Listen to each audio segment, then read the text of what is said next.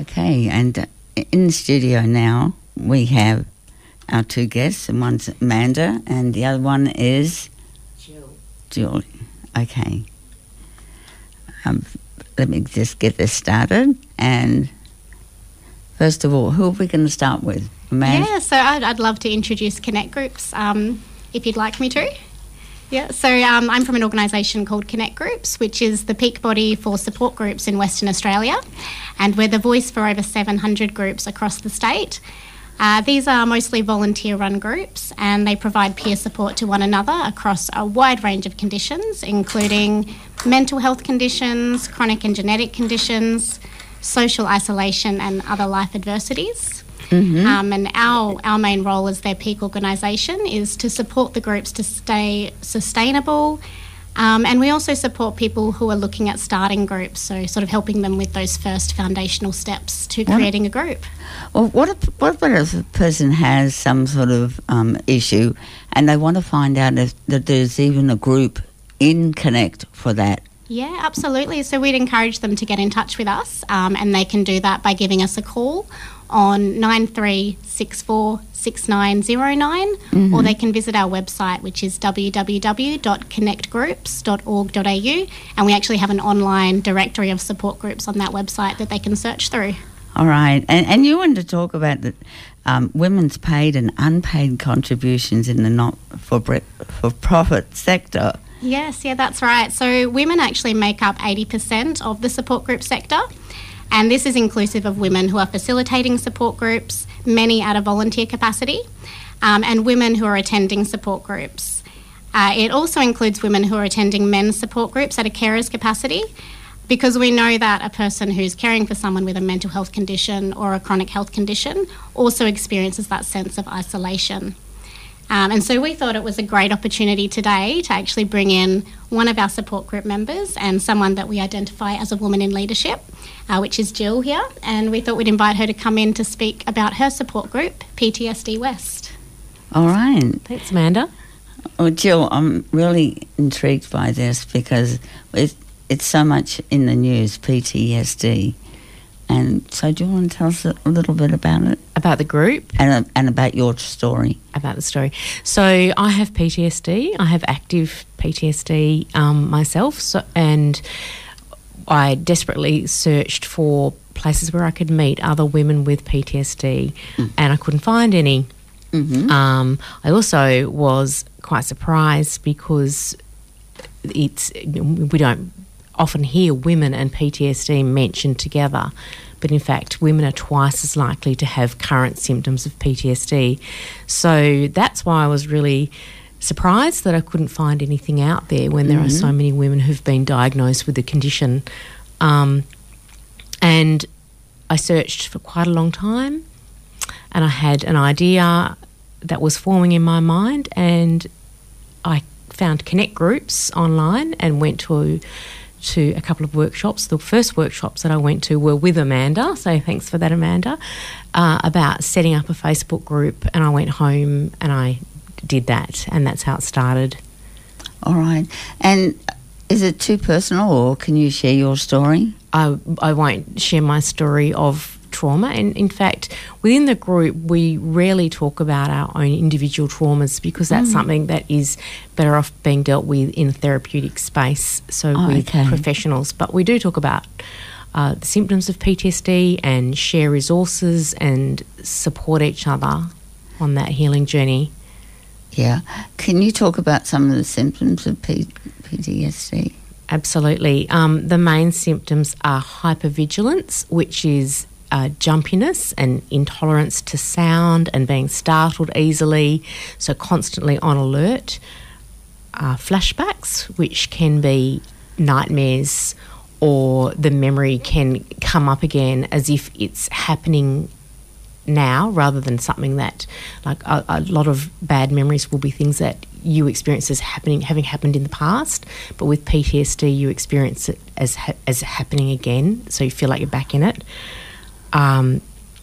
Avoidance, which is avoiding all memories of the trauma and maybe avoiding places and people that remind you of the trauma. or news stories, or really anything that's a trigger, and negative thoughts and mood. So there'll be a change in those. So it's quite a debilitating condition, and one that can leave people feeling very alone, because especially often people will want to isolate because it feels safer and it feels calmer.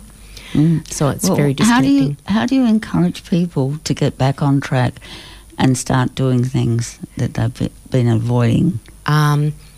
Well, I don't take on that responsibility of encouraging people to do things, because that's really something that they would do in therapy.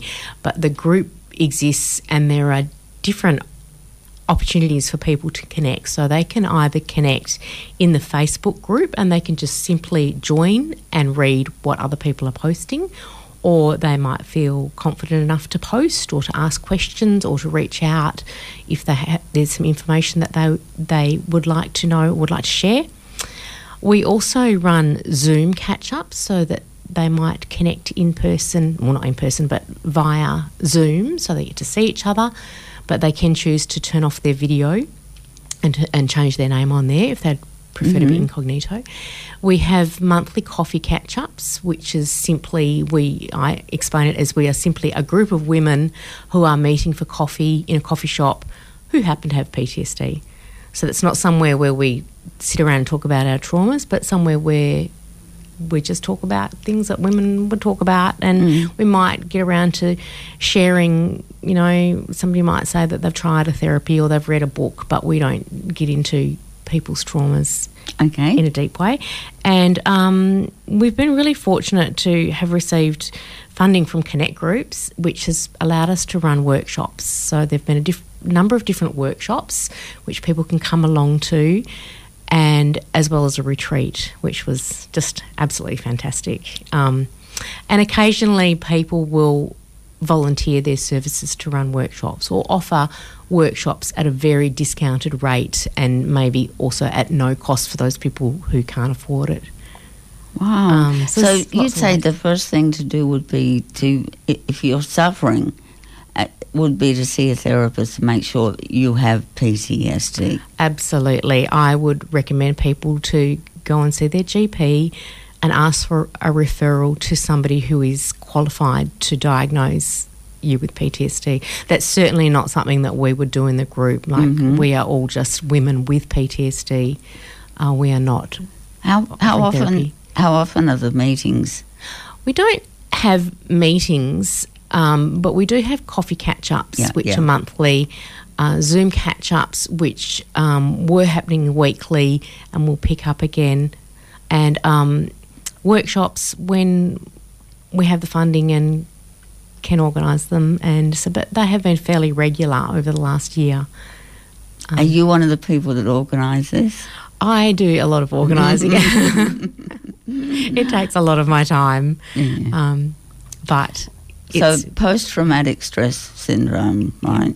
Disorder, yeah. Yeah, disorder is what it's all about. Do you have any men in your group? We don't. It's a group for Western Australian women only who are over 18, and they have to have been diagnosed. And although, they say, if they say they're diagnosed, I don't do any background checks. That's not my job and not my responsibility to do that.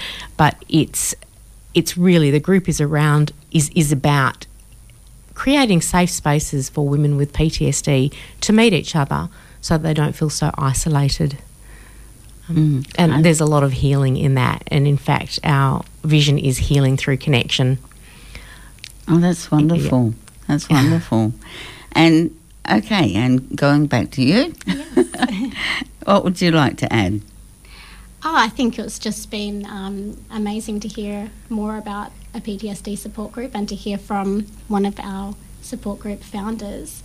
And I wouldn't mind sort of asking Jill if she could share a bit of information about how the group went during the COVID-19 lockdown. Yes. We managed to kick along quite nicely because we had a Zoom subscription that was funded by ConnectGroups in one of our grants, so we could have Zoom catch-ups. We had a meditation session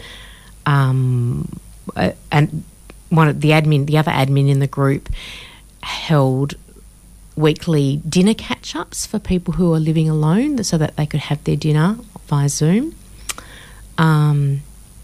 We used Zoom in different ways. We also had a training course run by MIFWA, which was offered to our group at no cost, and we had the training manager from Comwa come along, and I interviewed her and she talked about their services. So we had different things. And as soon as we were able to, we started our face-to-face catch-ups again. It's fascinating to me as trying to understand about what PTSD is all about and how it can affect you. Can it affect any age? Yes, it can affect children, men, women, elderly people. It can affect anyone. And usually it comes in the wake of a trauma. Yes. Something bad happening. We mentioned before a lady who nearly got hit by a car and became very nervous and skittish around cars after that. It's around powerlessness as well, so being terrified and powerless, so that you really feel that the energy is trapped in your body and it's hard to release. I think what was really interesting for me was reading the statistic that said that women are twice as likely to have PTSD, but there are so few services out there for women. So a lot of women will think that if they have not done a military service or been an emergency services worker, that they shouldn't have PTSD. So that's really isolating. A true story by a police officer who actually had to leave the police force because of PTSD. Yes. And what she had seen at accident sites, and it gradually caught up with her. Yes, yeah, absolutely. And I think that people do much better if they have a good support system around them. So this is one way that people or women in WA can access support, is through PTSD West. Okay, that sounds great. All right, and can we have these? You absolutely can, and I'll leave a few more flyers and business cards with you in case you have any listeners that want to come in and get hold of them. All right. But we can be found by searching PTSD West on Facebook. There is also a web page, which is www.ptsdwest.com. And there's a public Facebook page, and then there's the closed group. The closed group? Yeah, so people who, if they want to join the closed group, have to answer 3 questions and agree to the group rules, and that is to keep the group safe for the women that are currently in it. And we're quite strict on that. All right. And Amanda, would you like to add anything? I'd just like to thank Jill for coming in and speaking about PTSD West, and just I think it's really important that we see support group leaders being acknowledged for their contribution to the care economy, and also to let listeners know that if they are looking for any other trauma support groups as well, we do have a number on our database, so we'd be very happy for anyone to give us a call who's looking for support, and we can link them to some suitable groups. Yeah, I remember doing a series with this years ago when it was WISH. Used to be the Western Institute for Self-Help. Years ago. Yeah. So it's kind of good to get this back in the spotlight again. Yeah, it's fantastic. Yeah. Okay, well, Amanda, she's with ConnectGroups, and Jill, PTSD West. Yep. Thank you so much for talking with us. No, thank you very much for having us. Thanks. Yes, thanks for having us, Kerry. All right, we'll hear a song and then...